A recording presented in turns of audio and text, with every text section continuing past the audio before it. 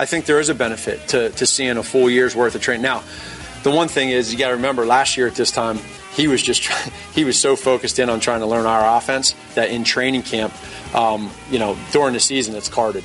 So during training camp, he's able to see all the stuff that Vic has done. So there'll be some plays and some things that he's seen, and then there'll be other stuff that he was just so honed in on our offense that he didn't see. All right, there you go. There's Matt Nagy defending his quarterback at Hallis Hall today. We'll recap everything that went on there. The Cubs lineup is out. I'll give you that. We've also had heated debates all day over Joe Maddon, and the end is near. We'll see if it includes a playoff berth. I think or if the Cubs give that up. Who's the guy that sends all the Cubs songs in? Danny Rocket. I think you and Danny Rocket should sit down and write an ode to Joe. I like it. An ode to Joe. And it could be like a Seals and Croft or a like Simon and Garfunkel, where it's very soft and there's a lot of instead of Hey Jude. I'm not trying to tell Danny Rocket what to do, but that's what I would do. But it's got to be like sad and heartfelt, and it's got to be. And I think it could be a hit. Well, I think it could be a hit. Danny Rocket, something with Candle in the Wind. There you go. Right. You're my boy, Blue. I'll sing. I'll do it. He's the guy, though, with the musical talent and the writing skills. Yeah, but you not me. You could be like a code-writer. I don't want to hear your voice. What do you mean? I don't want to hear you try to play an instrument. I want you to be a co-writer of the song. Oh, so sort of like who always writes all of Elton John's songs? But Bernie Taupin. Yeah, right? Like you want me to be the Taupin of this thing? See, I mean, you didn't think I would know that, did you? But no, I am the master of the stupidest trivia question answers of all time. Yeah. Toyota Twitter poll is out there on my Twitter handle, @Waddle and Sylvie. You can vote on it. Check out your local Chicagoland Toyota dealer today. Javi drives a Toyota, even with the stress fracture. He drives to and from the doctor's office. It is so sporty. It is so easy to drive. Even Javi can do it. You think he drove Tony Kemp to the stadium today? Yeah, I know. This is what he said to Waddle earlier, and I'll give you the poll here in a second. In a near must-win game, leading off and playing second base for your Chicago Cubs, Tony Kemp. So you want that now, and then we'll go through the... yeah, come on. Kemp at second base leading off. Kyle Schwarber batting second and left. Schwarber's had a night... I mean, listen, say what you want about what your expectations were. Yeah. Schwarber's going to hit 40 home runs this year and drive in 90-something. Not bad. I can take that. On base of about 325. Yeah, I need that to be a little bit higher. Like 340 or 350. But you know what? You can live with Kyle Schwarber giving you those power numbers. Castellanos in right field. Rizzo at first cleaning up. Chris Bryant, who had a good game, batting fifth. He's batting fifth again at third base. Wilson Contreras catching. Jason Hayward's back, hopefully. He's in center. Nico Horner at short. We call him Babe. And you know who they need tonight, Waddle? They need the professional Cole Hamels to show up. Yeah, they do. They need him to figure it out and fast. They cannot have another 3-inning outing like this is a soft swinging Padre team, too, isn't it? Tell that to Q. No, I know. That's what I'm saying. Well, Q didn't get a whole lot of help from his second baseman last night. That kind of opened the floodgates, and I get it. I mean, he wasn't on his best, didn't have his best stuff, but... And then I fell asleep at 8:08. Yeah, well, it was probably wiser. You were wiser for it, because I had to be awake through it. And it wasn't fun. But it was sort of what I was expecting these days. Yeah. So the Toyota Twitter poll question is, will you be happy if and when the Cubs change managers at the end of the MLB season? We have over 3,200 votes. Vote at Waddle and Sylvie. 44% of you are saying, yes, you will be happy when Joe Maddon is let go. See, I mean, happy isn't the word I would describe. I get it. I mean, am I okay with it? Yeah, I'd be okay with it. I appreciate what Joe's done. I don't think Joe's their biggest problem. But if the front office feels the need to change the voice in the dugout, you hire the right guy, and this will go okay. That's how I look at it. I mean, I'm not going to sit here and pound the table. You can't get rid of Joe. Because there have been some moments where we've been critical of Jed and Theo and some of the signings in free agency and some of the other stuff, been critical of the players, the lack of concentration at times. At times it seems a lack of urgency, the inability to have good at-bats, the get thrown out on the base paths like you were playing Little League Baseball, the defensive deficiencies. Players have been criticized. Joe's done some things as well that you look at and say, hey, what the hell was that? Yeah, and Jason McLeod also today by the Cubs. They're going to start tweaking with their front office because it hasn't produced like they wanted it to produce. They have not made any changes. McLeod was moved from one side of the organization to another. He's still an executive vice president, but he will not oversee the draft and player development in the minor leagues anymore. So they'll get a fresh set of eyes and hopefully start drafting and developing Real better. quick, before we move on to some of the Trubisky sound, what did you make of the one thing that Jeff Passan said that, hey, listen, if we're going to get, and I have been one that has done this, if you want to give credit to Joe for helping them win a World Series, for setting the culture, then don't you also have to give him significant blame? As much credit as you want to give him, don't you have to give him equal blame for their inability to reach their expectations the last couple of years? Absolutely. Look, there's a difference between wanting a guy gone and blaming him. We've always talked about this. You know, there are years when, Bill Belichick will make a too cute move and everyone will criticize him, but he's the greatest coach ever. And I'm not saying that Joe's the greatest coach ever. I'm just saying that they're all at fault. This is not supposed to be the year it's been. They've not been able to go on a consistent winning run. They've been a 500 team, as you've documented, for the last 4+ months. Yeah. But yeah, they're all held accountable. But does that mean losing your job accountable? Why him? Why the hitting coaches? Why the pitching coaches? Well, he's the easiest guy to move on from.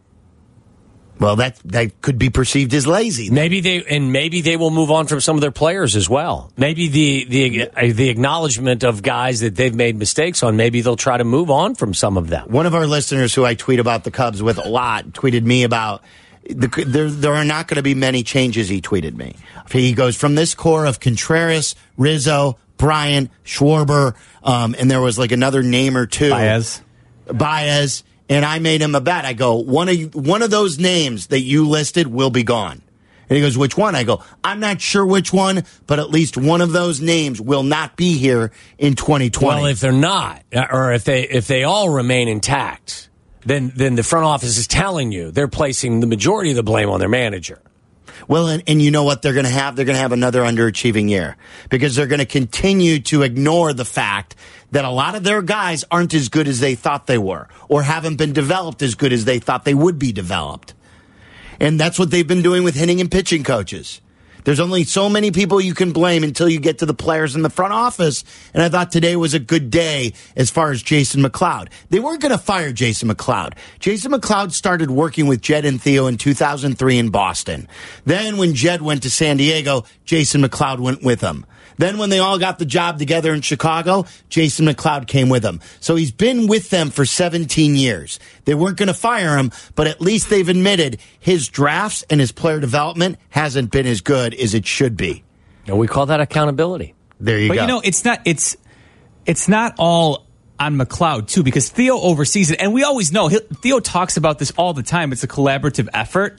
And I think they're frustrated, just like all the Cubs fans out there, because they thought the players they had in place were going to be better. They didn't think they would, go to the they knew they had teams good enough to win the division, and then in the playoffs they thought they would be more competitive. And I think in some ways it's an indictment on the entire front office, not just McLeod. You know what I mean? But a lot of this is. Yeah, their free agent signings haven't been great either. Their free agent class from 2 years ago is nearly as bad as the Bears free agent class the year before Nagy got. Do you remember the Deion Sims class? Oh, yeah. Mike Lennon, Deion Sims. Do you remember that? All that, like what the Cubs did with Morrow, who pitched a half a year with them. And Chatwood's in your bullpen. Chatwood was good yesterday, and he's been better this year. And Darvish was turned around. $39 million good. Yeah, I know. Yeah, exactly. So, and this year, Descalso. So I know a lot of people want to talk Cubs. If you want to weigh in, 332-3776. Want to play you some stuff, too, from the Bears. Mitch Trubisky met the media. We kind of chuckled at this regarding him not wanting to get into detail on what happened in the Packer game.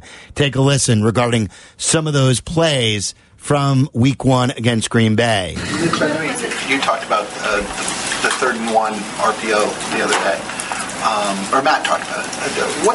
Can you walk us through just kind of everything you're evaluating when you're deciding whether to give it or keep it for a throw? No, I was told not to talk about the last game. There's a lot of decisions on each play, and there's like 3 or 4 different plays built in one. Sometimes it's the right decision, sometimes it's wrong. Sometimes I make the wrong decision, but I make it right with the way I execute it. But we're moving on to this week, and we just got to be almost automatic on 3rd and 1. We got to just make sure we get those. Was it Adam who told you or somebody else? I was Adam amongst other people that we're moving on. Adam who? Who is he talking about? Was it he said, was it Adam who told you not to talk about the game? I think that's what he said. Adam, who's Adam? I told him not to talk about the game anymore.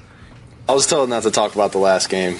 Don't do it, Trubisky. Don't do it. Look, Bill Belichick has the same philosophy. They don't talk about the previous game. They say we're on to Cincinnati. I think that's what they were telling Mitch. Just move on to the next game. Don't go back. But I don't know if they wanted him to sort of admit. Yeah, I think Vic does a good job. I was told not to talk about the last game. You're supposed to keep your inner voice to yourself, aren't you? Afterwards, in that bite, he did say we're moving on to next week. Yeah. To this week. So he had it down. Sort of had it. He shared a little too much, though. Yeah. Listen, as you get older, you learn how to deal with different things. And as he gets older, 5 years from now or 3 years from now, if he's still with us, which I'm hoping he is, he will handle a situation like that. Like, hey, guys, listen, you know what? Last week is last week. I've put it in the past. We all have put it in the past as a team, and we're moving forward. As opposed to, I've been told not to talk about the past. We call that a nuanced answer. Yeah. So it takes 4 years to figure out how to get to your second read and 6 years to talk to the media? Is that I was told not to talk about the last game. Is that the timeline? We hope. It is. I forget it. I don't know. That goes up there with the leadership answer, doesn't it? When, hey, Mitch, how can you be a bigger leader? And then he went into cleaning up the locker room. I mean, listen, it's maybe not a big deal. No, it's not. Maybe this is him. This is his tongue-in-cheek response. Maybe he was trying to be funny. It just came off as like, you've been told a secret. Whatever you do, don't tell anybody that we've told you to keep this secret. Hey, I got your big box of porn over here. This is your big box of porn. You're not supposed to say that. You're supposed to keep that to yourself, right? Isn't that? I was told not to talk about the last game. I mean, I don't know why. What happens in the last game stays in the last game. I don't know why I kind of was drawn to. Wasn't that 40-year-old virgin? Yes. Like that. Here's Trubisky on how he feels going up against Vic Fangio's defense. Feels good. We feel very comfortable with it. Just going against Vic's defense for the last couple of years, seen it in practice a lot. Be able to watch those clips from practice and see what worked, kind of see what didn't. And we got a lot of familiarity with it, and I think that's going to help us. And we just got to go out there and do our jobs and make sure we're all executing on the same page. Nagy was asked the same question. Will knowing Vic's defense help Mitch in this instance? There'll be similar looks. Vic will have some things that he'll change just because that's how normally it is every week when you see there's unscouted looks. But I think there is a benefit to seeing a full year's worth of training. Now, the one thing is you got to remember last year at this time he was so focused in on trying to learn our offense that in training camp, during the season it's carded. So during training camp, he's able to see all the stuff that Vic has done. So there'll be some plays and some things that he's seen, and then there'll be other stuff that he was just so honed in on our offense that he didn't see. There you go again from Mitch Trubisky. Matt Nagy did talk about Trey Burton, who has been sort of a riddle in the last couple of games with his availability, because he was really good when they first got him, and you loved him. You were very high on him. He said that he was a perfect fit for this offense, and this position is instrumental to the efficient running of this offense. But Nagy didn't seem to have a lot of answers. In Trey's case, just so as we go here, I cannot be any more honest or forthcoming on Trey Burton. I mean it. I'm telling you everything I got. I'm telling you. So if we're gonna see how he does. If he does good, let's see how he does the next day, and let's just and then if we get to it and we feel like he's good to go, we all collaborate on it. Let's roll. If we don't, then we're not. Yeah, listen, that's all Matt can do. I mean, I don't hold that against him. How he is handled it. I think he's handled it the only way he can handle it. First of all, there's only certain things you're allowed to say, but he's in a tough spot with this. Yeah, so that's what's going on. And Trey Burton, I don't know if I mentioned it before, was limited today. So he was limited, and we will see how the week goes. Like Nagy, no one really knows. I know this. I want to see the best players playing the majority of the snaps in the positions that they're best suited for. I want to see them successfully. First of all, I want to see them commit to running the football more than they did last week in a game where they never trailed by more than 7. I want to see the young running back get more touches. If you do that, I think you'll force Vic's defense to put some bigger bodies on the field, which will allow Mitch's progression, reading of everything, be a lot easier. Again, if you look at what the Green Bay Packers did, I think, because they didn't have to replace the little bodies with the big bodies, they kept multiple defensive backs back there, sat back and made them have to go ahead and read different things, and then you can start to confuse people. So commit to the run, and I think that you'll see some residual benefits across the board offensively if you're willing to do that. Yeah, use Montgomery more than 5 times. Please. Alex in Bloomingdale, you're on ESPN 1000. Hi, Alex. Hey, guys. I was just calling in reference to the Cubs. I know we were just talking Bears football a little bit, but Sylvia, you said something that kind of caught my attention. The Cubs have been underachieving all year, whether it's been all year, the last couple of years, actually. And we're talking about making managerial changes, personnel changes, both player and under Joe and whatnot. My question is, I guess, what makes you think that those changes will make them better next year? We've done that multiple times, whether it's our pitching staff, our hitting staff, the players who we've moved in and out. Getting rid of the 4 core guys, if you will. I don't really see that making a change. So I'm just curious as to why you think that may be a positive thing. I mean, something's got to be done, and I agree, but I don't necessarily know that's going to be a positive move. Right, and it may not be, Alex. It could always get worse. They never replaced Dexter Fowler. It's what I brought up with Waddle. It wasn't a bad move to get rid of Fowler, but they still never have found a leadoff hitter in 17 and 18 and 19. That's 3 seasons that they haven't found one. But I just believe that they're so frustrated with this offense and watching it just like fans have.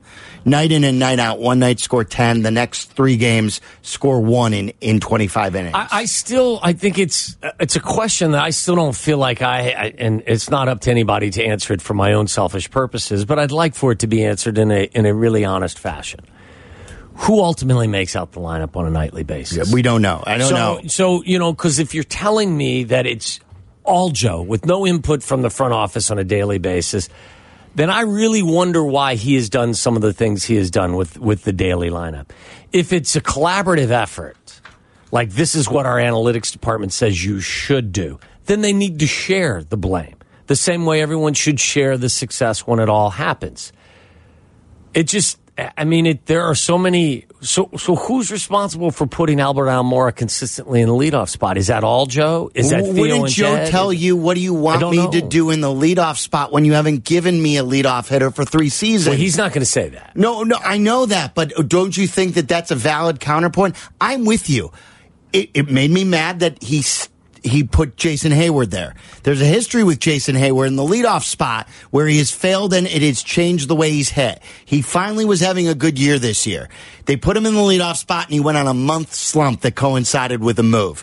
Almora consistently showed you he wasn't going to hit lefties or righties, and he continued to bat leadoff.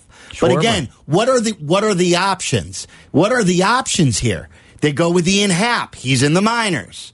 Who do you want? Who is the leadoff hitter? They have to use a guy at leadoff the last week who's been away for the team for 4 months on leave because of a divorce, and he's their best option. But I get it, and maybe there aren't any great suggestions, but there was probably no great suggestion last night. I was asleep. This is what I was told. Last night when Cishek can't find the plate, anybody but him. Right. That was my philosophy. Okay, right. so that you can't give up a hit and then you can't find the plate. You walk 2. I'm going to the pen. I'm not going to Strope. Let me get that out of there. Okay. Because there wasn't a lot of good options, but I'm going to somebody else to throw a strike. Him. Okay, so I would say to you, you can't lose on a 3rd walk. So my response to you is while the pickings may be slim, anybody but Almora in the leadoff spot. I know that. I know. And I'm with. There are things that he has done that. But I don't even know that's him. That's my point. Is it? Look, it's Jed and Theo's first round pick. Do they want him to get more of a run? Do they want him to stay with them? That's my point. When we're sitting here and we're trying to assess blame, it's hard to do that with any degree of confidence if you don't know who ultimately is making the last call. Who's the kid? The kid who now he's not even a kid who played in Italy for all those years. Robel Garcia. Robel Garcia was leading off for a week. Because they don't have anybody. And that's on Jed and Theo. That you've got to go to a guy who's been out of Major League Baseball for 5 years and put him in the leadoff spot because he got nobody. None of your guys have worked out. Descalso's DFA'd. He's in the minor leagues. Sounds like my friend over here doesn't like his front office. Is that what you guys I'm pissed at them, yeah. I don't want them to go anywhere, though. Just like I don't want Joe. How much longer do you want to be frustrated before you'll be demanding change and you want to take your cartwheels back? It's just like with Matt Nagy, and it hasn't been as long. I'm not happy with the first game's game plan. I wasn't happy with the game plan in the playoff game, but I want Matt Nagy to be my head coach. Until he proves what? At what point? That's why I'm saying, and guys with great track records get more leeway. At what point will you finally say, hands, face to hands, and go, I can't take it anymore. All of these decisions are not the right decisions. And as much as they've accomplished and as outstanding as the resume looks, I can't keep making... I know, but you're telling me I've lived through bad Cubs seasons. If you're telling me as bad as it gets with this regime, with Joe, the manager, and the front office doing as bad as they have, producing 86 or 87 wins... So you're lowering the bar? That's not fireable. That's not lowering the bar. That's saying that their bad years in the past were 70-win years. When Dusty and Lou and they would go south, and it'd go south quick. They've made it to 4 straight postseasons, and this 5th season could be looked at as a bad season, and they could still make the playoffs. Or if they don't, they could still win 86.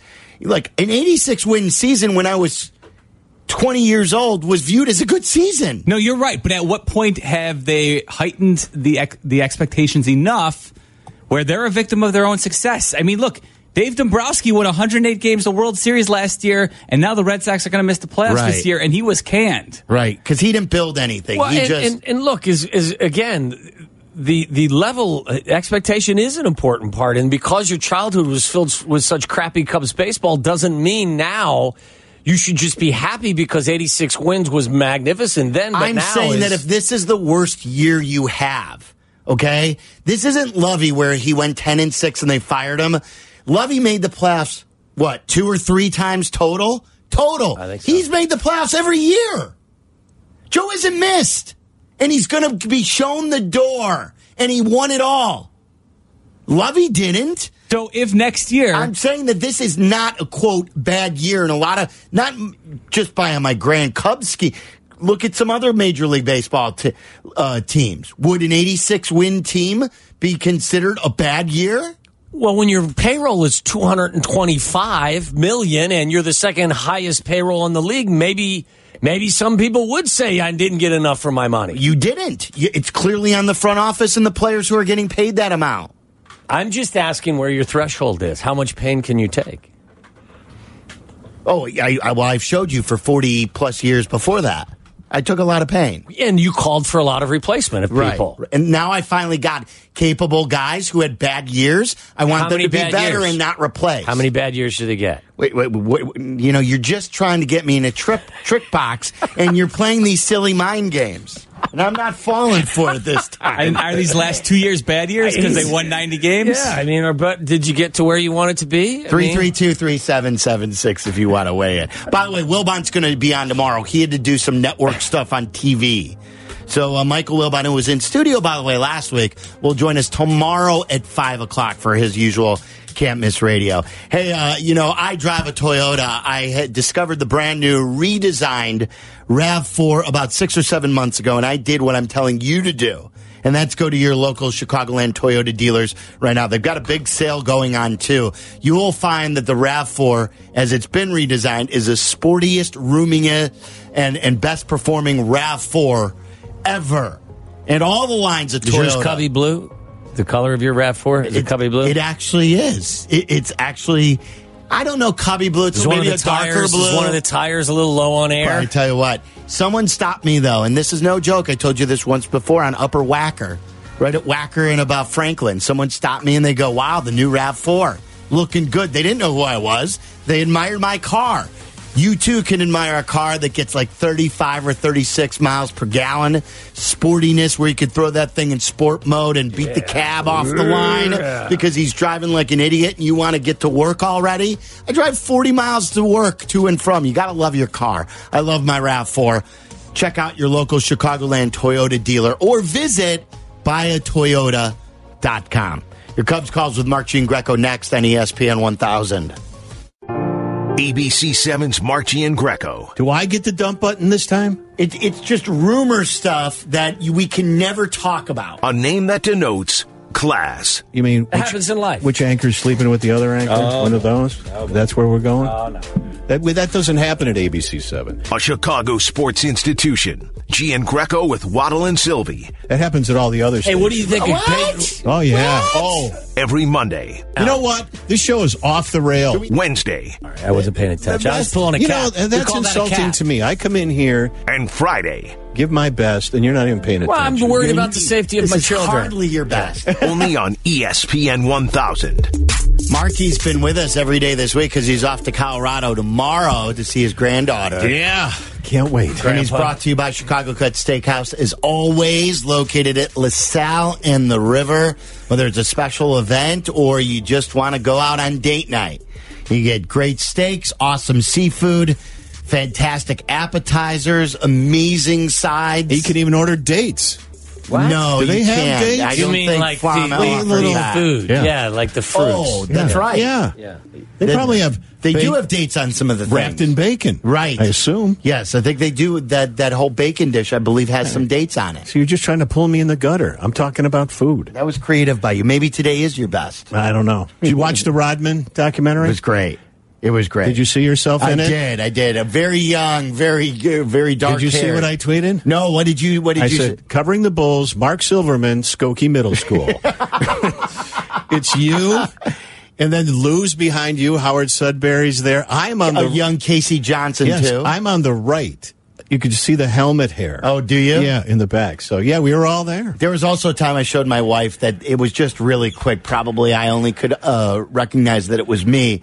When Rodman came out the back door of the Bulls locker room, I explained to Waddle this for those who didn't know. Rodman never spoke at the podium or in front of his locker like the other guys. Right. Madonna, who was featured a lot in this, taught him, you want to get attention, you want to do it Hollywood style, paparazzi style. Exactly. You walk down the hall and you make people with their cameras walk with you. And then there was a time when Rodman was coming out and we were waiting for him. Do you know how many miles I put on walking backwards? I know. Over 35 years. It's unbelievable. Chase, the flu game in Utah, people are getting knocked down, stepped on. Camera guys would get into fights, right? Oh, yeah, all the time. We had this guy, Ken Nomick, big, huge, muscular guy, walking backwards, holding the camera up over his head with one hand and knocking other people down, shoving people out of the way. That's the guy you want on your team. Yeah. What did you think of the whole documentary? I thought it was good. It didn't break any new ground, obviously. It just reinforced how sad and pathetic his childhood was and what it did to him as an adult. And even now, I saw him on the jump, and it was like, oh, you're breaking my heart. Now, a lot of people say, hey, Dennis Rodman can't be a sympathetic figure, assaulting women and this and that and all the things he did. But he was a troubled human being, really. And, Michael's quote was right on. I'm surprised he made it past 40. Right. He thought he wouldn't make it past 40. Wow. Yeah, but it was okay. But, I thought, with Jamie Foxx narrating it, and then they're doing the childhood thing, and he's like, hey, wait, stop. And they freeze the video, and they say, this music's too schmaltzy. I'm like, and then the recreating with the actor, too. I didn't like that either. That's not his head. That's not his hair. Right. Now, you remember the Bigsby and Crowther ads on that building next to the Edens, and it was Rodman's gigantic head. Right. And they kept replacing the hair every time it was a different color. Right. Well, those were giant pieces of plywood that they would put on and take off the hair.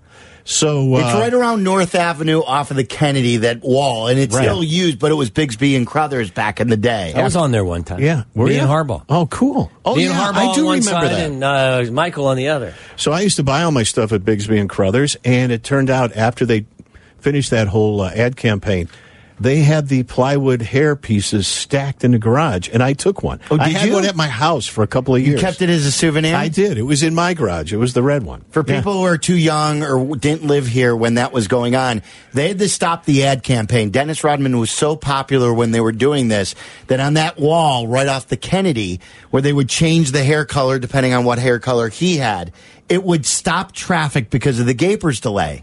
And they would always have a traffic jam. So the city or IDOT, whoever, had to tell them, we can't do this anymore. Rodman's literally stopping traffic. And then the one part that I wanted to bring up for Waddle, but I wanted to wait till you were here.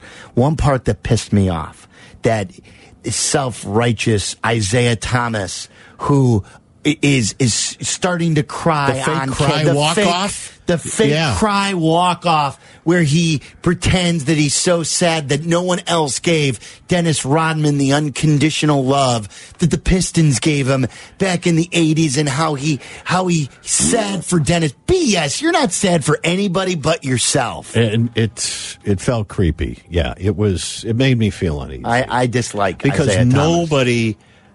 nobody will argue the fact that Isaiah Thomas just can't be trusted. He's got that beautiful, charismatic smile and everything else. But he's an assassin. He is. Mary bankrupted the CBA. He was under investigation for that when he was running that league. What happened with the Knicks thing? The sexual assault and harassment charges. And he, Did you just make a horse sound effect? I guess I did. You said horse, right? Yeah. But, you got to be a bad guy for Magic and Michael to say you're not going to be on the Dream Team. Oh, yeah. Sure. You're not on the Dream Team. He was left off the 92 Dream Team, and by far, he was one of the best 12 players in the NBA. Oh, yeah. And speaking of which, does anybody care that the USA got knocked out of the FIBA tournament? So you care? I'm a basketball guy. Who cares? You got I'm an America guy. You got second and third tier NBA players. They throw this team together at the last minute. No superstars. They didn't win. And it's an international league now. Every country's got NBA players. France shouldn't beat you. Who cares? I do. Really? And you know what? It doesn't even mean that much in the Olympics anymore because there'll be no more dream teams, and the top tier of NBA superstars will not play in the Olympics. Charles Barkley said to us yesterday, he thinks if they're smart and if they do the right thing, they'll let these guys, regardless of the fact that they didn't perform well or get to where they wanted to go here, he hopes they will let these guys represent the U.S. in the Olympics because they're the ones that actually committed to playing, and not to let the superstars jump in for the Olympics while they weren't willing to participate here. That's an Adam Silver question, I think. That's what he said. What he says is he would hope that Adam Silver would. Yes. Is that good for the NBA or bad for the NBA? Because I'm not going to watch the NBA. The better stars in the Olympics when everyone's watching, just your average person, not your nutty sports fans. You watch different events and you may want to see NBA players. The times have changed. I mean, there was no uproar. There was no shock. Even though we are arrogant and proud as Americans, we want to win everything. We want to crush everybody doing What's wrong it. with that? I mean, you don't get involved. Do you want to win every sportscast? Well, we do. So, well, that's right. But you set out to do it, don't you? I'm saying no. I'm saying you set out to do it. You don't set out to be average. That's who. FIBA. And the USA, they set out to be average. Right. That's a good point, Waddle. Don't turn it back on me. He's been the class of everybody for 40 years or whatever it's been. Right. But you don't think, he's already proven his point that he wants to do any less, just like America shouldn't want to do any less. Exactly. That's not America. That's to win the World Cup. America. I'm just saying you don't want to finish in second or third. Well, that's what I'm saying. As proud, arrogant Americans, we want to win everything. Why not force the issue? Okay, arrogant, take that word. Yeah, would you stop? Why are we arrogant? If we're going to get involved, we want to win. When was the last time you got involved in anything? And like the superstars play in the FIBA tournament. I want to be in the middle. Right. You know what? How about half in the bottom half? Ask Jerry Colangelo. Ask USA Basketball. Then why not force the best players to be on Team USA? Because you can't force players these days. I don't even care about that. I'm just taking issue with your message that it's arrogance because you get involved in anything to win. We're here today to win this show. I understand that. We're trying to win. Winning. What didn't Mark Trustman say, though, win the day? Wasn't that his sort of... Well, he said BU, didn't Hey, win No, the day. that's our guy now. That's Nagy. Oh, what a happy day. That's what the fridge used to say. I get you. Like every time you go on the air, Mark, you're like a barracuda. You're the king of the sea. You're out there eating up the competition. Look at this. I'm just telling you, you don't go out there to be a little guppy. You're a shark. You're a great white. You're proving my point then. Right. Then why put a lame third-tier team out there to represent the arguing that you're not arrogant because you want to crush the competition. Thank you. Okay. That was the wrong word. Okay. Yes, it was. Take it back. Did you know, Tommy? Apologize. You apologize. I am sorry. Mea culpa. Grandpa. I'm really sorry. And you know that Tommy hugged me today on TV. I did. Oh, really? Yeah, he hugged me. Was that a little uncomfortable for you? No. It felt good to me. In what context? He's like, don't worry about the Bronco game. You need a hug. Yeah. I thought he was starting to panic a little bit, so I gave him a hug. So I did the tease today, and I said, this comes down to the chess match between Fangio and Trubisky, but is Mitch still playing checkers? And Ravi Basewell turns to me and goes, wow, that's harsh. Wow. I'm like, no. I mean, it's just... I was told not to talk about the last game. Yeah. Oh, okay. Jeez. We said what he said today? Today he goes, that was today. We were... Oh, yeah, that was the end of the... It was the end of the thing. Told not to talk but about before it. that, he goes, we were this close. All those plays, it was just really this close. Really? Was it really that close? Who used to say that all the time about they were real? Oh, it was Wani, right? I mean, geez, if it wasn't for the Bennett 68 and 79-yard run, we held them to 2.2 yards on the ground. How about Wani? He's got 19 TV shows now. He's everywhere. That's awesome. He's very likable. He's so good. Yeah. He's so good on the air. And here's a half hour. The Dave Wannstedt show, here's a half hour.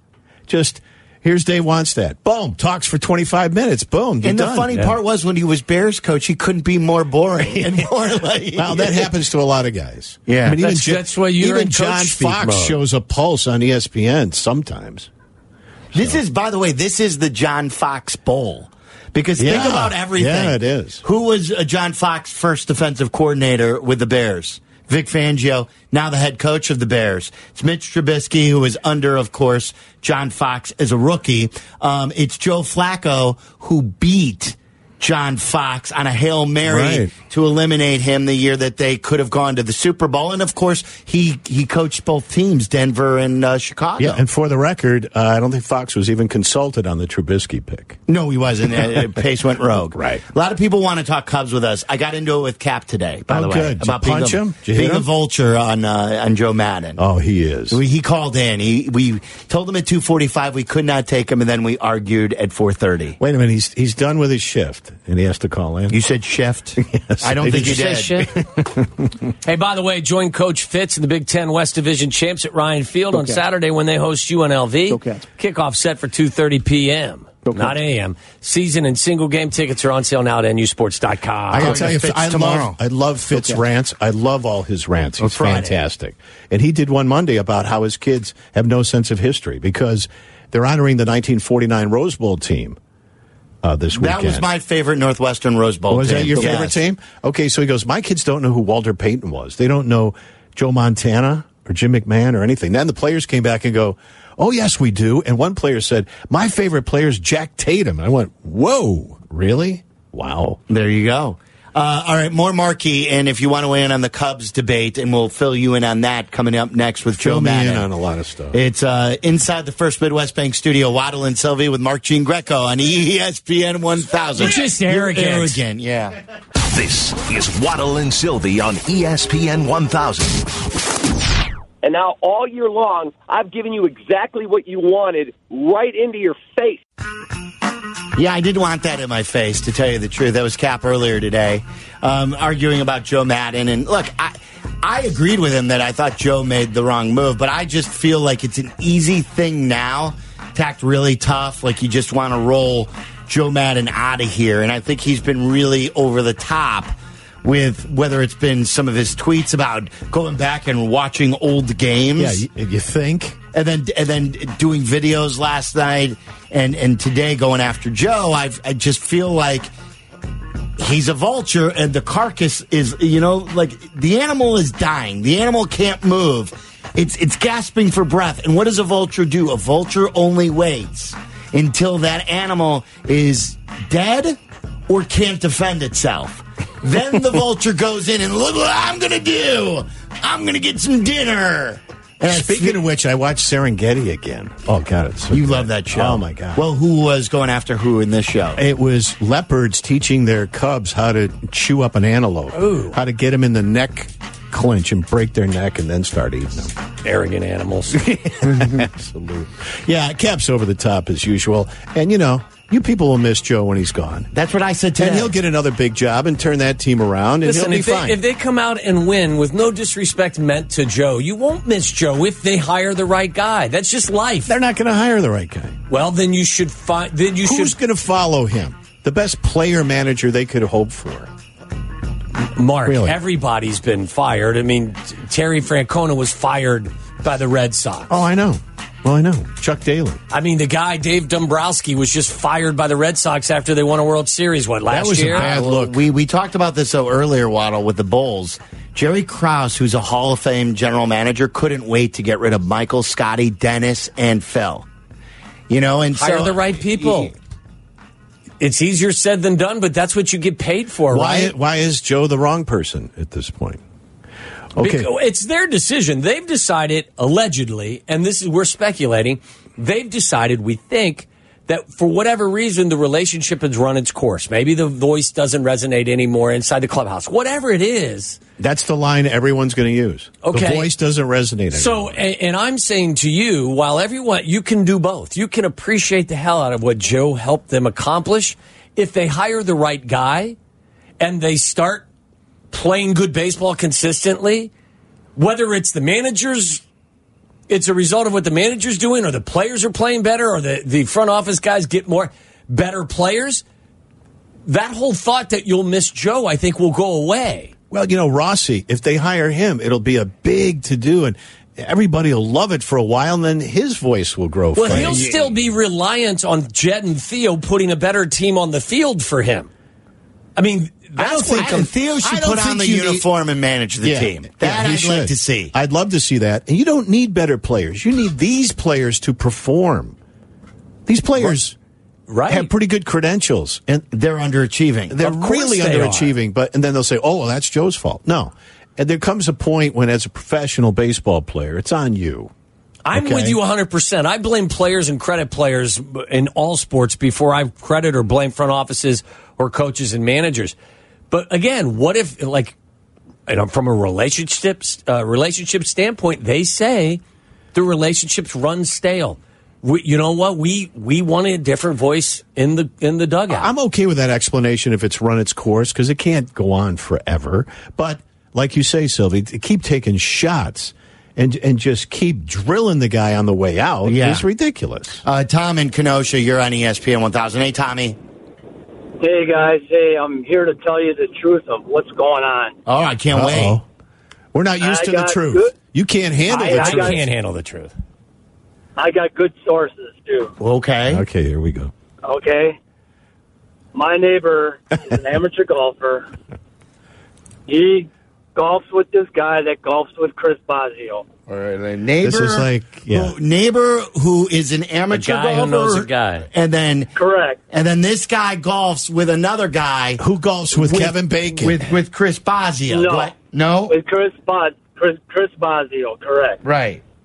Okay. And Bosio told him the reason why Bosio got fired is because the players went to him to talk to and not Joe, because they do not like Joe. He's not an easy guy to talk to. Really? Believe it or not. And who were those players? The players in general. He didn't name anybody. I got to have names. He just said. Mark would like to fight all of them. Players. Hey, I understand that, but you guys are thinking that what's wrong with Joe because Joe's won all these playoff performances or shows. Guess what? It's not all about that. The players can't talk to the man. You're telling me Joe Maddon's not a good communicator, that the players don't trust him and are not comfortable speaking to him in private? Are you kidding me? It's hard to believe. Well, I'm not kidding you. Tom, I'm just telling you what Bosio said. Okay. Tom, I could believe some of that because some of the players have told us this year Some of the corrections Joe made is he's more available. He's more hands-on. I believe that some players thought maybe he wasn't approachable. He was aloof. Or was wanting to talk more to the media. I mean, that was the narrative that was given to us. That wasn't hidden from us, was it? No. They didn't Joe say that himself? That he just wanted to read the book about coach. Yeah, dealing with millennials and everything Joe like that. was relying on his coaches to take care of each individual department. He was delegating. It wasn't that he was aloof or arrogant. I don't know what you're talking about. Can your producers talk to you? Absolutely. Yeah. Yeah. You don't need to delegate. As long as they don't look him in the eye. Yeah, exactly. I was just going to say. What? And they have to be in a different room. Not allowed to be in the same room. I'm an open book. I'm open to all suggestions. I'm not always right. In fact, I'm never right. Well, hold that. You have finally admitted it. I need people to rein me in. I'm open for suggestions. Come on now. I'm good enough. I'm the everyman. I'm smart enough. And gosh darn it, people like me. Yeah. You're the everyman. You just been an arrogant American is all you are. You know that. I'm a humble Canadian in disguise. Have a great trip to see your granddaughter. Thank you. I'm very excited as always. And my son Matt's running the 50-mile Jackrabbit up Steamboat in the woods. 50 miles he's running. In the woods. Up a ski run in the woods. How long does that take? Several hours. 4 days. Takes an entire day. Yeah, I'm not big on this. I worry about it. And it's the altitude as well. So not only is it the distance. There's no excuses about the bears. Yeah. Your son can do the 50-mile Jackrabbit. He's half cheetah, half antelope, half monkey. How many people will actually be doing it? What? How many people will be doing this? There'll be hundreds of people. Oh, there will? Yeah. And he's starting out in the novice 50-mile division because there's also a 100-mile run. That sounds... And it's all uphill? And then he'll wind up doing that one next year. That sounds impossible. Yeah. Yeah. He's Mr. Ironman Triathlon. I don't know Think where about it. this came It's from. 50 miles. Yeah. That's obviously... That's just under 2 marathons. Right. Up a hill. Uphill in the woods. It's really all uphill. Can it be all uphill? Well, 50 miles? Do you walk or do you run?